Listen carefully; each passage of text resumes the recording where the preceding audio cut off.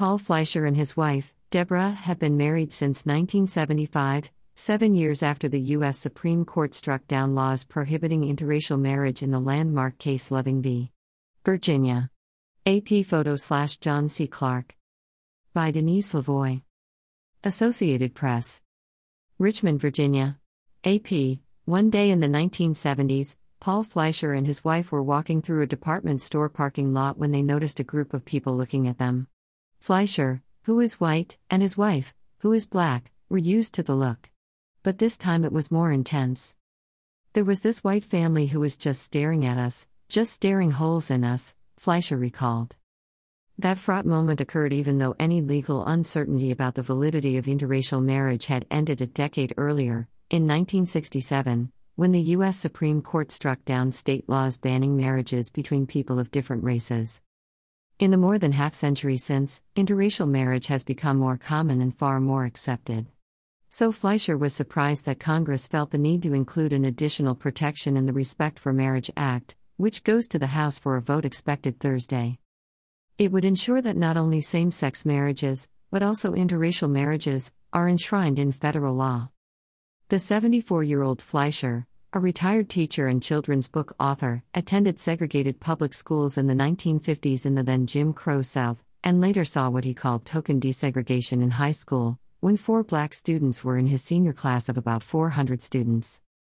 He and his wife, Deborah Sims Fleischer, 73, live outside Richmond, about 50 miles from Caroline County, where Mildred Jeter, a black woman, and Richard Loving, a white man, were arrested and charged in 1958 with marrying out of state and returning to Virginia, where interracial marriage was illegal. Their challenge to the law led to Loving v. Virginia, the landmark ruling that ended bans against interracial marriages.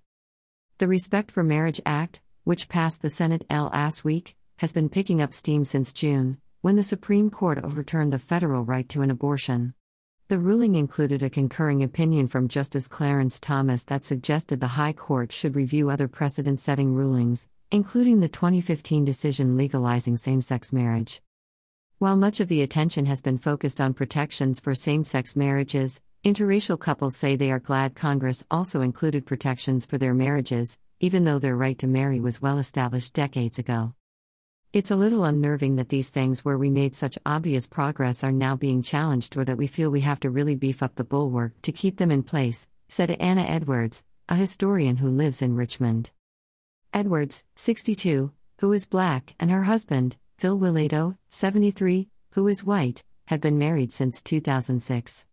Both have been community activists for years and said they didn't consider interracial marriage a potentially vulnerable institution till the Supreme Court overturned the 1973 Roe v. Wade ruling legalizing abortion. That reminds all of us that whatever rights we have in this society are conditional, they can be taken away, said Willado. The fact that Congress had to take up this issue in 2022 should be a stark reminder of that fact for us. For younger interracial couples, the thought that their right to marry could ever be threatened is a foreign concept. We never in our wildest dreams thought we would need to be protected as an interracial couple, said Derek Mize, a 42-year-old white attorney who lives in an Atlanta suburb with his husband, Jonathan Gregg, 41, who is black, and their 2 children.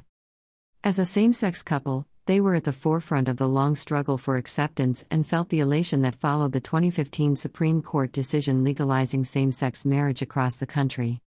Still, they see the need for new protections for interracial marriages as well.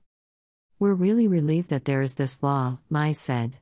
Protections through the courts and protections through the legislation certainly helps us sleep better at night. Mize said he remembers studying Loving v. Virginia in law school and thought then that it was ridiculous that there had to be litigation over marriages between people of different races. But after he read the Supreme Court's ruling overturning Roe v. Wade, he said, who knows where it will stop? Gregg, a management consultant, said he sees the Respect for Marriage Act as an added level of safety for same-sex and interracial marriages, a federal law and Supreme Court ruling supporting their right to marry. You've got 2 ways to be okay, he said. They have to take down both of them in order for your marriage to fall apart. Angelo Villagomez, a 44-year-old senior fellow at the think tank Center for American Progress, said it was unthinkable that his marriage could become illegal. Villagomez, who is of mixed white and indigenous Mariana Islands descent, and his wife, Eden Villagomez, 38, who is Filipina, live in Washington, D.C. But after the overturning of Roe v. Wade, it feels like some of those things that have just been taken for granted are under threat, said Villagomez, whose parents, also a mixed-race couple, were married in the 1970s, not long after the Loving decision. Villagomez worries about what could come next. If we don't put a stop to some of this backsliding, this country is going to go to a very dark place, he said. I'm worried about what else is on the chopping block. Associated Press reporter Claire Savage also contributed to this report.